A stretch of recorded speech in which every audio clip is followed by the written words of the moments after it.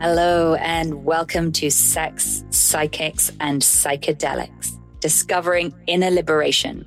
My name is Banana Jane Garnett. I'm a licensed psychotherapist, a lover of freedom, and a relentless explorer of the mind. Please come join me on my journey in hot pursuit of inner illumination and liberation. For more about me, you can find me at The Banana Jane on Instagram. Now let's dive in. My next guest is my friend, Tricia Eastman. Tricia is a world bridger and initiated traditional medicine woman. She's an author and the advocate for the psychedelic movement, and she's the founder of NGO Ancestral Heart. I've been knocking around these healing worlds for a while now, and I can honestly say that Tricia is one of the few people out there who has really consistently been fighting this fight and doing this work. She's the real deal, and I'm delighted to welcome her here today. Hi, Tricia. Hey. I'm so excited to have you here on this podcast. It's taken me what feels like half a lifetime to get you to come on. Not that you haven't been willing, but I know that you're extremely busy, and I couldn't have a better guide. We couldn't have a better guide into the world of Iboga. I know you're extremely experienced as a medicine woman in this world that few people really know that much about. And I'm really hoping that in the next hour, we can cover all aspects, or most aspects. We can't cover all, but most aspects of Iboga for people who want to know about its healing properties, its healing potentials, its drawbacks, its side effects, its history. So no pressure, Tricia, but let's go. What is Iboga? Oh my God. Iboga. I mean, first of all, it's the most incredible, amazing world. So incredible and amazing that I have dedicated my life in service to it. And every single day that I connect with it, or the force of it, which is a incredibly powerful force, it's considered the Mount Everest of all psychedelics. It's not your, let's start off and, do our first psychedelic experience. This is for the true hardy mountain climbers who want to drive deep into the shadow. They want to really, truly excavate. And I will say that if you're not ready for that, then it can also feel like being dropped off at the deep end of the pool without a life jacket. And also another reason why it's so important for the care, the guidance, and doing your homework and your research and taking your time to really understand if this is a journey to embark on. And Iboga comes from a unique region of Africa, in Central Africa, in this tiny little country called Gabon, which is the size of Colorado. So it's a tiny place. And in this country is really the only place that this plant grows in the entire world. Now, you will find some Iboga on the outskirts of Cameroon, as well as in the Congo Basin as well. But the thing about Gabon is that it is the national treasure. So it's been very protected. And it takes about a minimum of 7 years for this plant to mature. And when I mean mature, for the alkaloids in the plant to have acquired a medicinal benefit. Now, the older the plant is, the wiser it is. And the more time it's kind of like really great wine. Over time, those alkaloids really develop. So if you were to take a young wood, it might be, and in no means is Iboga ever a bratty teenager. It's a wise grandfather. But in comparison of how you would feel on the journey, the young plant might whip you around a little bit more and kind of be a little bit more mischievous, as where the wise old grandfather plant is going to, feel like this grandfather is kind of guiding you, and not saying it's not going to be hard either, but there is a distinctive difference in how those alkaloids develop, which have a very special relationship with the jungle. You use the word wood, is that applied to the plant? For Yeah. the Iboga system? Sorry, I'm using lingo that I'm so You've used got to to. break down this lingo, yeah. Yeah. So in this plant is when I started, I was under the impression there was about 30 alkaloids. I read some different research papers. My husband, Dr. Joseph Barsulia, has written and published a few research papers on Ibogaine and Iboga. And in these studies, they found there was about 30 known alkaloids. And now we're discovering in further research new alkaloids being discovered. So now, from what my understanding is, it's about 80 known alkaloids. And what's interesting is all of these alkaloids work on every neurotransmitter system in the body, everything. And obviously, the most well-known is the alkaloid ibogaine. Ibogaine makes up 50% of the alkaloid profile in the plant. And so just to answer your question about the wood, I wanted to give a little backstory. So the root of the plant is pulled out of the ground, and this is done carefully with prayer, with divination. The divination is, do I have permission to take this plant? And like if you are in Gabon and you are in the jungle and you're doing an initiation, there will be a Nima who gives initiations, and he will go to the plant and he will say, this is Jane Garnet, and she's here for these reasons. She's coming for an initiation, and she is asking permission to have this plant. And a divination will be made. Usually, what I've seen is a leaf is laid on the hand and smacked like this. And if it pops, it means it's a yes. And then they take the root out and shave off the top layer. And then the next layer, the inner layer of the bark, is shaved. And then that's laid out in the sun to be dried. And what you get is this kind of, it looks like sawdust. It looks like wood chips. And it has the same texture, but it's the most bitter thing you've ever tasted in your entire life, to the point that many people have trouble holding it down. There's a book that Daniel Pinchbeck wrote called Breaking Open the Head. And in that book, he talks about his experience with Iboga. And the breaking open the head means they literally keep giving you wood till you can't give wood anymore. And I actually had a friend that went and had an initiation, and he could not hold down any more wood. And so they put it in the other side. Oh, gosh. So it literally is breaking open the head. It's like they're determined to break open our heads. If anything could scrub out your intestines, man. That it's like it's this sawdusty, woody thing that just it cleans everything out. So is that the goal, Tricia? Is the goal to clean everything out, break open the head? Like in layman's terms, well, let's talk about, it's being used in different ways, in different settings, it seems. But in Gabon, what is the general use for Iboga? Well, the general use for Iboga in Gabon specifically is that it is an initiatory rite. And there are many different kinds of initiatory rites and celebrations and specific rituals where Iboga is used. And in many of the traditions that I've been initiated, not all of them, there's many different ways of working with Iboga. There are 2 nights of ceremony. And in those 2 nights, which are this, kind of similar to the breaking open the head that I described, the first night is usually considered the death, and the second night is considered the rebirth. So it's this, first you enter as an initiate. And when you're an initiate, you come in and you leave everything behind, including your name, which means that you get a new name, which is a Banzi. And Banzi means to hatch. So it's like a new baby chick being born.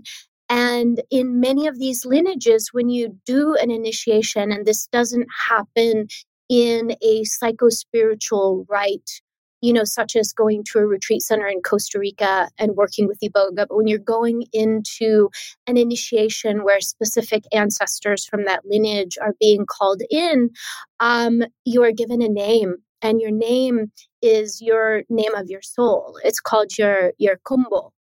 Interestingly, some of these initiations, the point of the entire initiation is to receive your name, because you don't know who you are until you truly knew your name.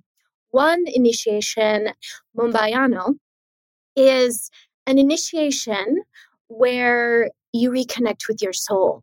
And the big piece around this reconnection to the soul is that we have to be in full alignment and connection with our souls in every moment of the day. So it's this understanding of how do we anchor that awareness that we're so deeply connected with our soul that it can never be severed. So when you're in Gabon, you're given a lantern, and that lantern has kerosene, which, by the way, does not smell that great, especially because you have to have it by your head when you're sleeping at night. But you take it with you to the bathroom. You take it with you everywhere you go. And if you forget it somewhere, you get scolded. Someone in the village sees you and they catch you not remembering your soul, then you get in trouble. The lantern is the soul. So I'm going to just pop out for a second into kind of a snapshot, and I want to get more into your personal history with this, but snapshot, who were you before these soul initiations? Who are you now after these soul initiations? Well, I would say that when I came into the journey, I had done a lot of spiritual practice. I definitely am neurodivergent and have ADD, so being succinct is not my strong point. But I definitely noticed a difference in how my mind functioned, how clear I was, how easy it was for me to connect, and the vast change in my connection to my intuition, my connection to being able to direct and manifest in my life. Just kind of switched on like a light switch. When I first discovered Iboga, it was at an Abogaine clinic in Mexico called Crossroads in Baja. And I came there because I had severe eating disorders, and I had worked with ayahuasca. I had worked with many other plant medicines. I have been, I worked at a psychedelic bookstore when I was in college. I've gone to so many raves. I've taken enough psychedelics that I kind of was like, okay, it's not happening over there, until I came to Iboga. And for the first time, I was able to fully love and accept myself. And I will say that I've had physical changes in my body that I could have never imagined. What do you mean? Like what kind of thing? I mean, like when I had these eating disorders, my weight just went up and down and all these crazy things. And it might have been kind of a side effect of the spiritual awakening process, but my skin was breaking out. And I didn't even have breakouts in my teens, but I had like acne as an adult. And the Iboga cleared everything. I want to circle back to the eating disorder. And you said, I think, Iboga taught me to love myself. Mm-hmm. It brings up sort of two general questions to me. And, one is an eating disorder just a lack of self-love? One question. Two, how does a plant teach one to love oneself? I would say that eating disorders are separation. It's a separation from self. It's a lack of connection. And I feel that the medicines reconnect. We see that with the brain, with the neural connections, the neural plasticity. But the level at which Iboga can do that is just on another, scale in terms of traumatic brain injury, the studies that have been done with Alzheimer's, Parkinson's disease, all of these different things. And yes, we know the power of our minds and how actually these are all symptoms of something else inside. And that something else inside is always related to love, because any corner of ourselves that's exiled and pushed away and neglected and unworthy, that's a disconnect. And so it's like once we welcome those pieces back in, for me, I feel like the Iboga allowed me to step free from the prison of my body. Meaning that here's this body that isn't perfect. Here's this body that is doing things I don't want it to do, like gaining weight. And, I feel like I was so restricted by how much I was thinking about like my physical appearance. And the reality is the Iboga showed me that you're not that. I knew I wasn't that, but I didn't truly feel that sense of release of separation where I could really feel that union with the cosmos, not like the 5-MeO DMT where you have no ego, but being here as myself and being like, I'm you, I'm this desk, I'm the whole movie. And I mean that from the sense it's all one web of life. And just to feel that and breathe with that, I just had tears. And I'm like, if I love all of these things out here, then why am I not loving this right here? This is the same. Absolutely. And it's actually bringing to mind my personal introduction to Iboga. And I remember seeing this intake form that the mystic in charge had sort of put together on me. Ouch.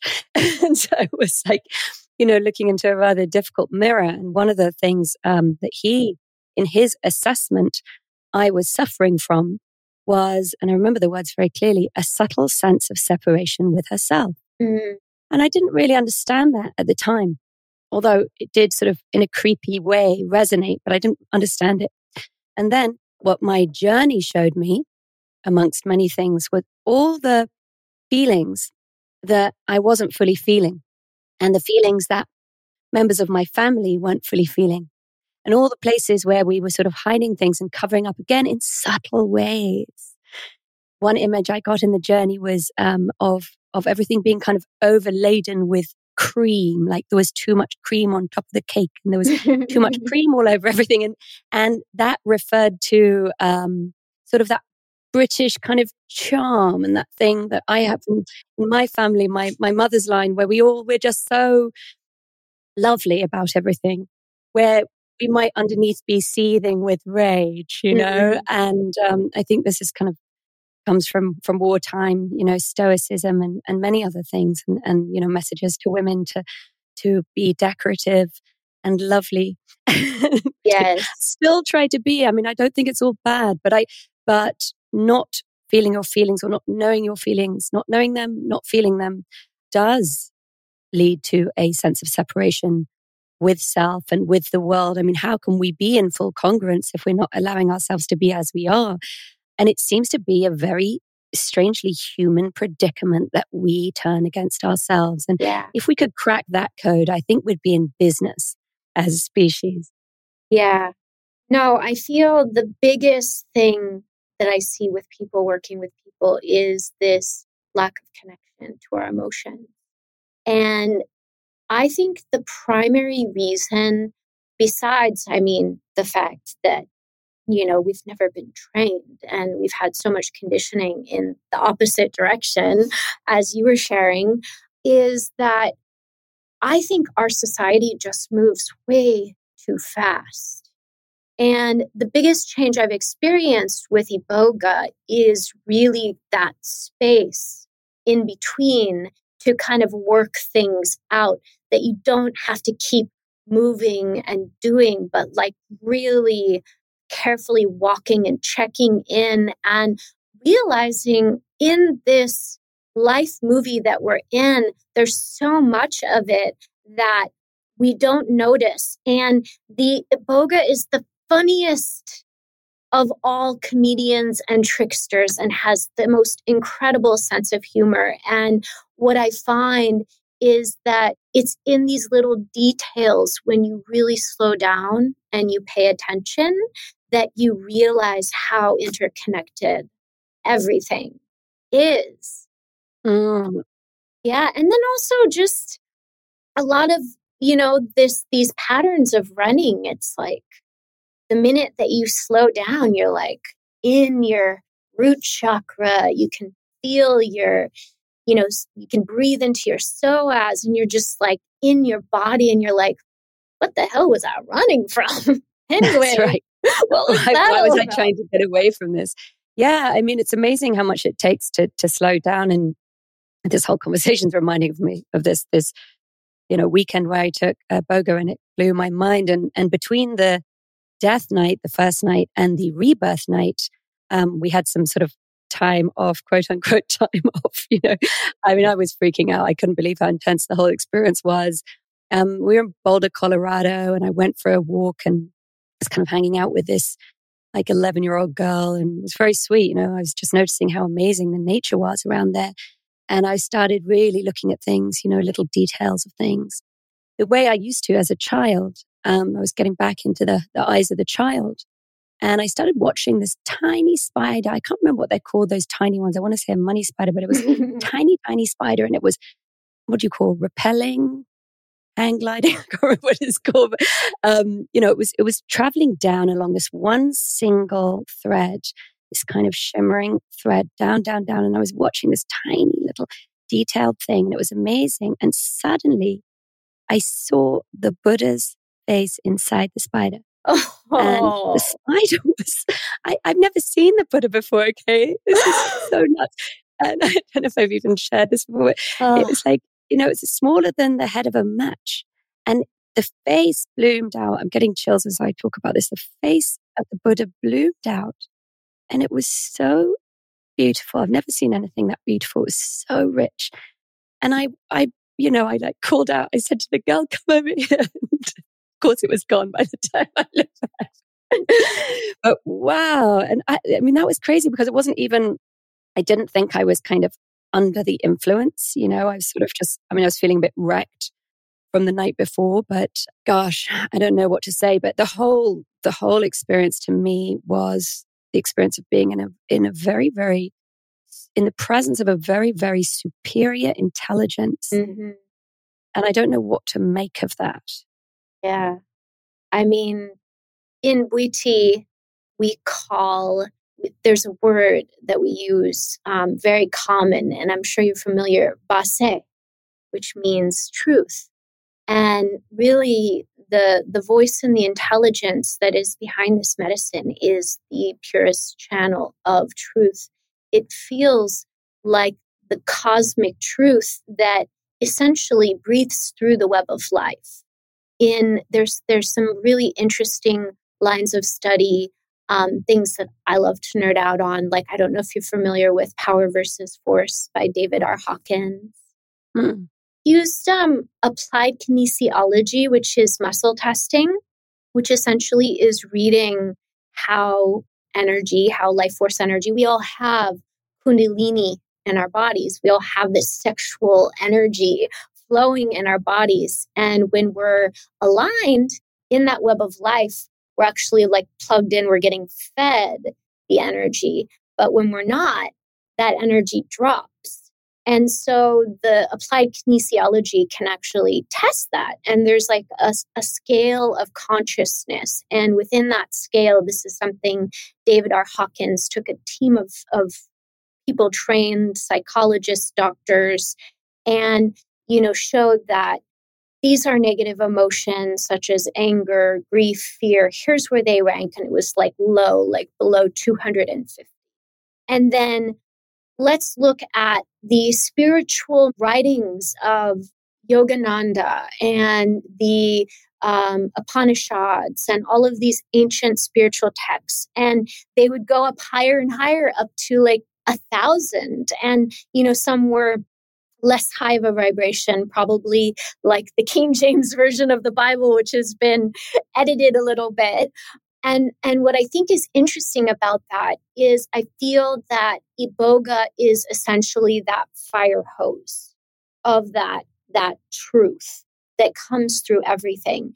And interestingly, the way I've seen, and this is just when we talk about the cartography of this like collective psyche, whatever you want to call it, super conscious, there's many layers to it. It's so different because it's archetypal realm, and there's so many different ways you can see it. But the way that I was shown was essentially that our souls are a fractal of this greater soul that goes all the way up to kind of, if you looked at it from the scale of consciousness, the most pure source of consciousness. And interestingly, in Iboga, there's this, I like to call it like Marco Polo way, that the medicine can dialogue. And one of the trainings that I received from some of my teachers in Gabon, in different lineages, is how to communicate with the Iboga to help the individual to connect to their soul. So sometimes that happens through having someone prepare questions in advance.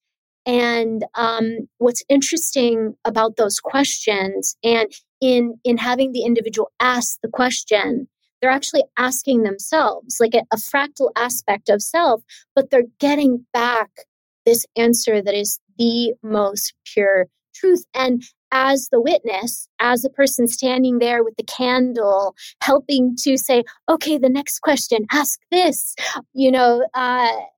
I can hear the truth in it. I get the goosebumps from when those answers are, coming through. And I mean, I've sat with hundreds of people and experienced this, where every single time it never ceases to amaze me. So would you say that the main result that you're seeing, positive result of Iboga, is people being more aligned with themselves and their soul purpose? I would say more aligned with themselves in the way that they operate. It's the lens for which they see the world and how they approach the world. It doesn't necessarily mean you know your purpose, because I believe purpose is something like when you are a caterpillar, which I think of as the ego, and the butterfly, where you're living in full soul orientation. There's this cocooning phase where you're changing so much and restructuring so much inside that it would actually harm you in the process to know too much about the next steps. And people are always looking for certainty in that process. So I only say, yeah, I guess you could say purpose if in that particular phase your purpose is to be in the liminal cocoon, but you may not be fully aware of that until after the experience that, oh, those 3 years of my life, maybe it's not that long, but, it can be 1 year, 3 months. Yeah, I see that the time frames certainly vary, as do probably all the results. I mean, for me, what Iboga did for the first good year was actually just stopped me in my tracks. I mean, boy, was it frustrating. Someone who likes to move fast. Yeah. I suddenly found I really couldn't do anything pretty much. I mean, I could just about function, keep my work going, keep the kids going, but that was it. No more. No more looking ahead, no more, flying at life in multiple directions simultaneously, which is something I've now defaulted to again, but I need to take Iboga again. But yeah, it definitely gave me a different experience, and it showed me that I'd been going too fast. And to kind of compensate, it made me then go too slow. And then over time, I kind of adjusted. But what it had given me as well was kind of a glimpse at sort of my dreams, really dreams that I'd sort of tried to get away from because they felt really impractical, and painful in certain ways. And they were brought up to me in no uncertain terms. And basically like, this is who you are. This is what you want. Too bad. You might as well do it. Have fun with it. It's like, oh shit, busted. At the truth again. And and I feel like Iboga gave me a map that, I'm still sort of trying to move forwards on and probably always will be. So I don't, back to it's not for the faint of heart, because seeing your purpose doesn't mean that it's easy. And actually, doing research for this Iboga movie, Lucy Walker's Iboga movie, a while ago, brought me into contact with a lot of people in the Iboga community. And I had thought, well, this plant is so enlightened that all these people are going to be so enlightened. and I'm going to be, I'm going to be like talking to all these people who just like know how to live. And I'm just going to want to hang out with these people. This is my new career and stuff like that. And I did meet some great people. And what I noticed about the people in general, to generalize massively, they all felt like they were switched on and in connection with their heart. So they were definitely all felt very alive. I will say that. Were they sorted out? They were not. Had they figured it all out? They had not. I mean, in short, they were still humans. But also, I think that there's quite a lot of drama in the world of Iboga. And without, you don't have to, say anything that would make you uncomfortable. But what is the deal with that? Why is the drama in the world of Iboga? I mean, why is the drama in the entire psychedelic movement? I mean, totally. I feel that these medicines have a mind of their own. They are, in essence, the feminine energy, which is wild and untamed. It's also, can be beastly and like Kali and burn you and destroy you. And I feel that these really complex ancestral systems that have been essentially downloaded over many lifetimes and practiced and perfected are there to create this kind of scaffolding to help the medicine. And I feel that a lot of that has been kind of thrown to the wayside in the psychedelic movement. Think about how Iboga came to the West. Iboga came to the West as a gift. And Howard Lutzoff had discovered Iboga in the form of ibogaine. He was given a laboratory sample, and he realized that he had been suffering from opiate addiction, that it relieved his cravings 100%, which has, been proven many times over that ibogaine is a addiction interrupter, and you don't have to go through the god-awful, horrible detox and most of the time unsuccessful detoxes from opiates without those withdrawal symptoms. So what happened was he, became obsessed with ibogaine. He went to Gabon and got special permission, and Dr. Gasita literally got him the first medicine, Iboga plant, which he extracted the alkaloid ibogaine from to start doing research. And then it came to the West. It was never legalized because safety protocols had not been made. In Bwiti, there's quite a significant amount of protocols that ensure safety, and there are cardiac risks with ibogaine and Iboga. But, starting off just with this vial of ibogaine and now an extract of ibogaine, he went into it blind. He had a death that caused some red flags, that kind of created some issues with maybe getting things forward through the FDA as a potential treatment. I see. So one of the people experimenting with ibogaine died from, was it cardiac arrest? Yeah, one of the patients who saw Howard Lutzoff when he was starting to work with it. And then it ended up kind of going in underground into a lot of clinics in Mexico. I worked at an ibogaine clinic in Baja, Mexico, in Canada, and other places where it wasn't regulated. But a lot of the people opening these clinics were kind of like these Wild West, coming out of it because, they had been healed by this plant. They had their lives to owe to this plant, and they wanted other people to receive that healing. And so they opened up these clinics, but there was never really anything. Now there's been so much research over these 50 years since all of that happened. But also in that period, there's just been a lot of like recklessness that has happened in the space. And so, yeah, it is a little bit of a wild space with that medicine. Yeah. I guess the medicine itself is a wild ride. And then, yeah, gosh, I guess there are some wild folks coming to it as well, which brings me to, so you've got we've been talking about the kind of, in a way, we've been talking about it in a kind of holistic way. We've been talking about the Iboga plant, the whole plant, and this kind of soul awakening process. I know that ibogaine, I guess, that's the extract of Iboga is used as an addiction interrupter in clinics. So they don't use the whole plant. in clinics. Is that correct? So, okay, we talked earlier about this idea of breaking open the head. To get the concentration of pure Ibogaine to be able to do a flood dose to detox and reset the kappa opioid receptors, you would have to eat a lot of wood. And you might even die from that experience because you would have had to eat so much wood. And so really that concentration of that flood dose of pure alkaloid of Ibogaine is wholly designed to reset.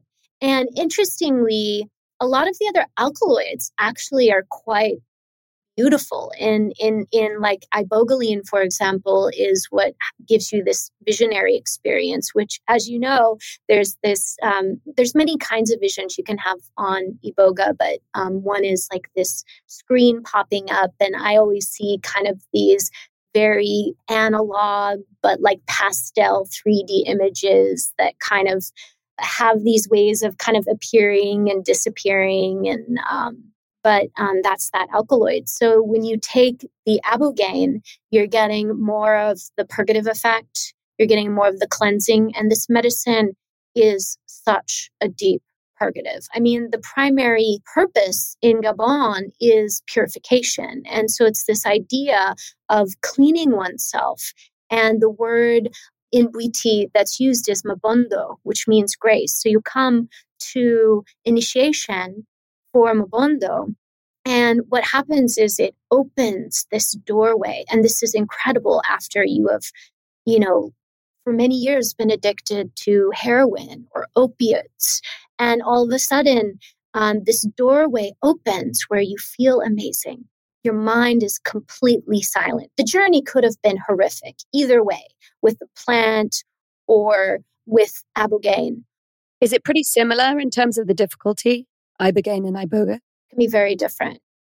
I would say that I feel a little bit more held. I feel like kind of that diversity of all of the alkaloids and it kind of creating a more holistic feel, as where, I feel the Ibogaine on its own, although can be really powerful, it's a little bit shorter of a journey, but it's got this very intensity of coming on and, just immediately purging. It's like, I don't got a lot of time to work in here, so I'm just going to get to work. And it's like in there getting to work. But afterwards, I mean, whether you work with Iboga or Ibogaine, you're going to have this window of like 3 months. Literally, the Ibogaine is stored in your fat cells. So you're getting like microdoses of it every day. It's in your body, and it's allowing you to make the changes in your life that are going to really stay. And so that's when the Mabondo is. If you are in Gabon, in this village, that can give you the opportunity to make big lifestyle changes that could change the trajectory of your family and your life and how great of a life you live. Yeah, and it seems in terms of breaking addiction that's a really important part of it. Because I've heard stories of, people having to go back after 2 years. I've also heard stories of people never having to go back. And it seems like the people who never had to go back really made huge changes within that sort of very early post-Iboga or Ibogaine phase, where they moved to another country, they changed jobs, you take yourself completely out of the old ruts and really, really take advantage. I remember the mystic that I worked with would repeatedly say, leap like a rock star into your new life, which I loved, this idea of just like going for it, and really taking advantage, because I guess these are very sort of dramatic moments. You might as well really kind of capitalize on them. So let's talk about danger, because I think that's probably, foremost on people's minds when they consider this. What do you need to consider in terms of danger, and how do you avoid the dangers, or can't you? I mean, there's a lot of different drug interactions. So obviously doing a proper screening to make sure that the drugs that you're on, which spend half the podcast talking about, so I won't give you the whole list. The medicine even interacts with grapefruit juice. It's a QT prolonger. And what that means is it lengthens the heartbeat. So it slows the heart rate down. So what's recommended is that you have an EKG. With my team, we have a doctor that looks at the EKGs and knows how to identify. He can tell if someone does cocaine. Like he can tell just by, I'm like, how do you see that? Where do you see that?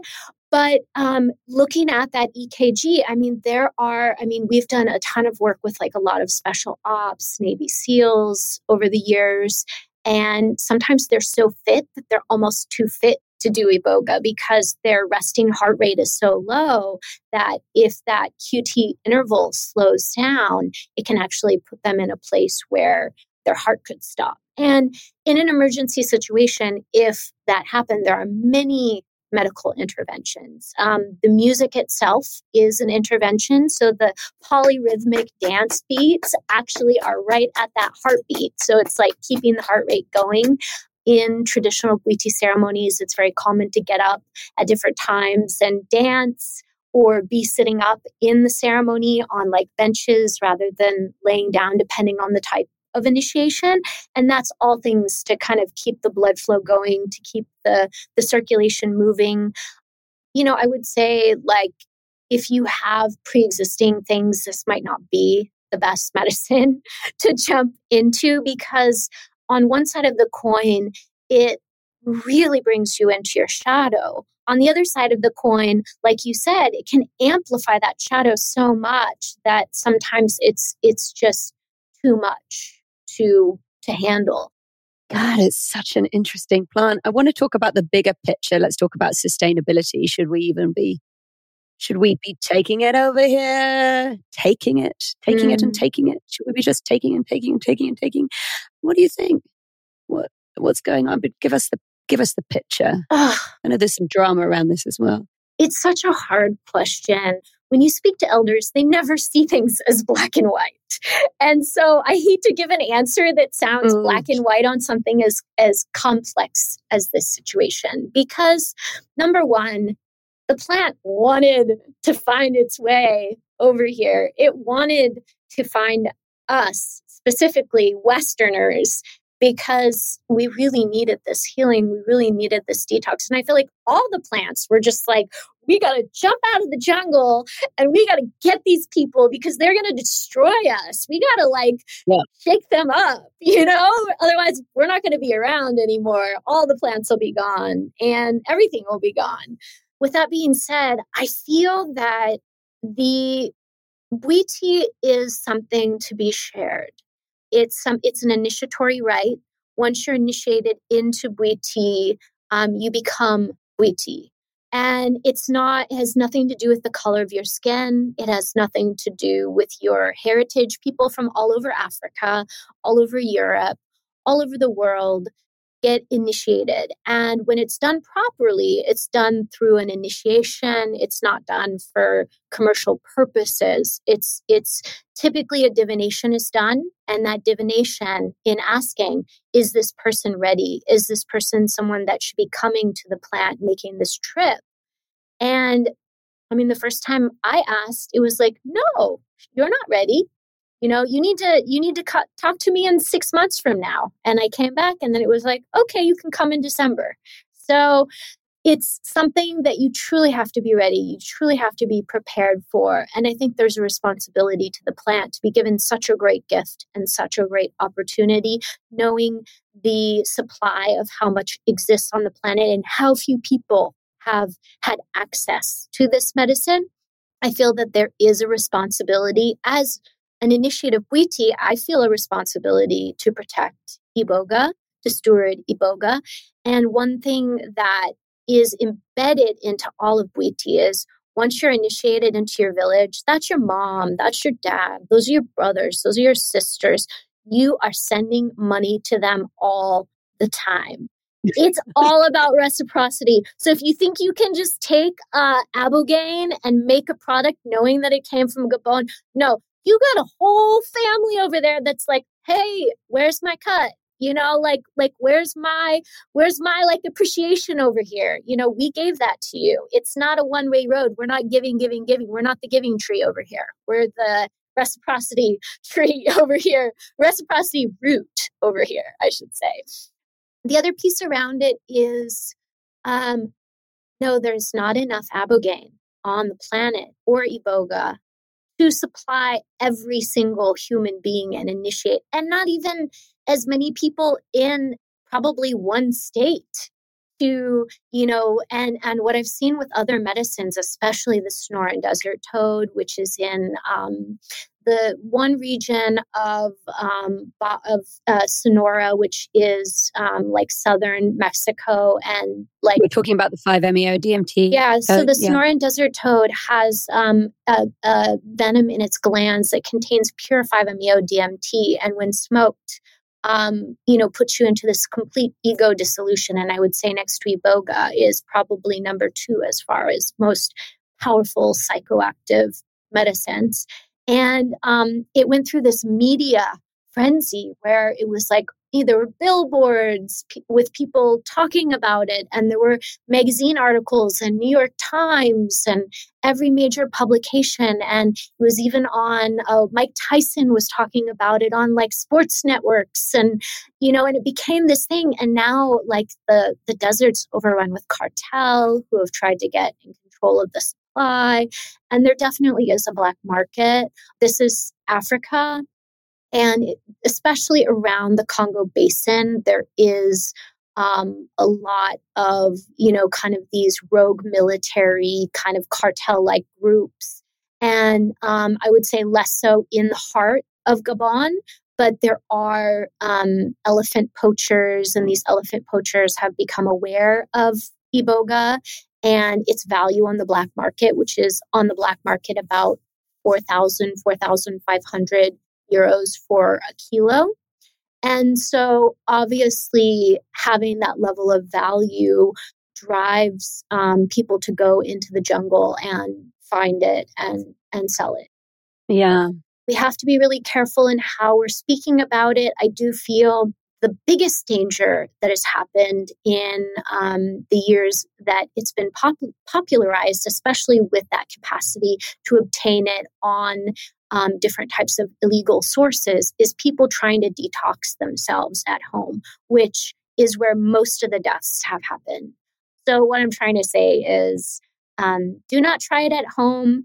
And we do have to be careful, not just for the sustainability, but also because we just don't have the level of sophistication in our culture of really understanding the difference between mushrooms and Iboga.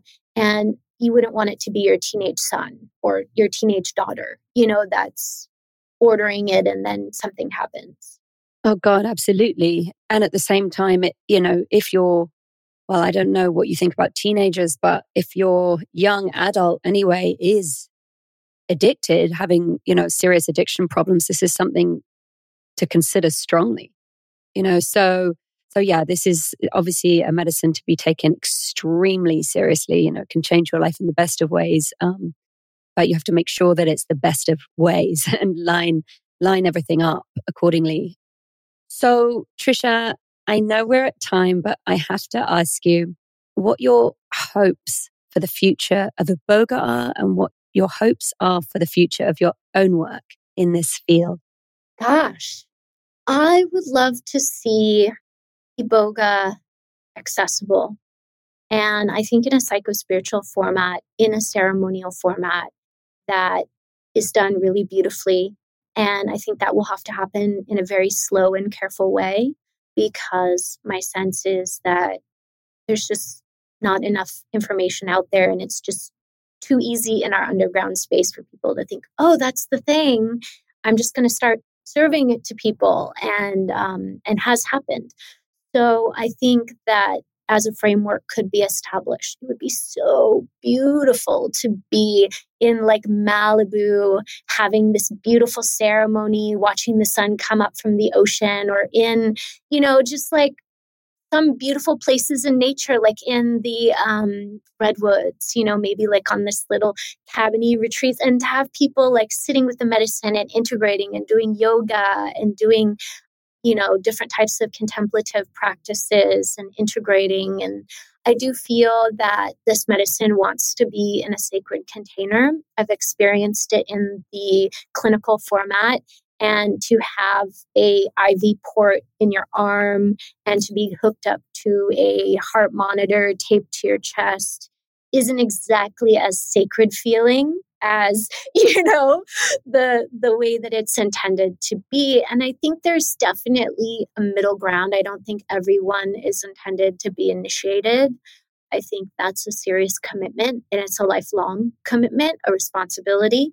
And so I think that a psychospiritual format would be kind of the way that could really spread that healing in a good way. And again, it goes back to, okay, so right now, Blessings of the Forest has established and started this program under Nagoya Protocol, which is a UN protocol for essentially preserving the biocultural heritage of Indigenous stewards of these ancestral knowledge systems that are connected with medicine. It doesn't necessarily have to be connected with medicine to fall under Nagoya, but Witi and Iboga fall under Nagoya. And now we're just starting, just barely, to plant Iboga in a way that it can be sustainable, and knowing that there's this downstream of 7 years where that Iboga will be able to be harvested. We have to really think of our staging and pacing in relation to how it's going to impact the culture and the supply. We have to be really respectful of that. So obviously that's like deeply woven into all my vision and my intention. My number one prayer is that this culture is preserved, because it's the only place in the world that I've been where you see people in nature just living in complete harmony in the jungle, in the original way. Like when you go deep into the jungle, they're living in the original way. And I know there's other places, I obviously haven't been to them, but I think that those are the kind of cultures that need to be preserved, because if we don't, we're going to forget. And the reason we have the medicines is to help us remember. But I feel that these cultures are also a really important anchor for us, so that if we get out of control, we have this reminder and these stewards that can help that. So I think that's a really important piece. I like that you said, if we get out of control. That's very moderate of you. Yes. If we get out, as we get out of control. So yeah. Yes. And the future of my work, I am building a retreat center in the Azores. That came to me as a vision. The land, the location, I never picked it out myself. And it's like heaven on earth. It's this subtropical Mecca. I've got hot springs on the land. I was really gifted this vision of, this place for healing, where the architecture is healing as well as the nature.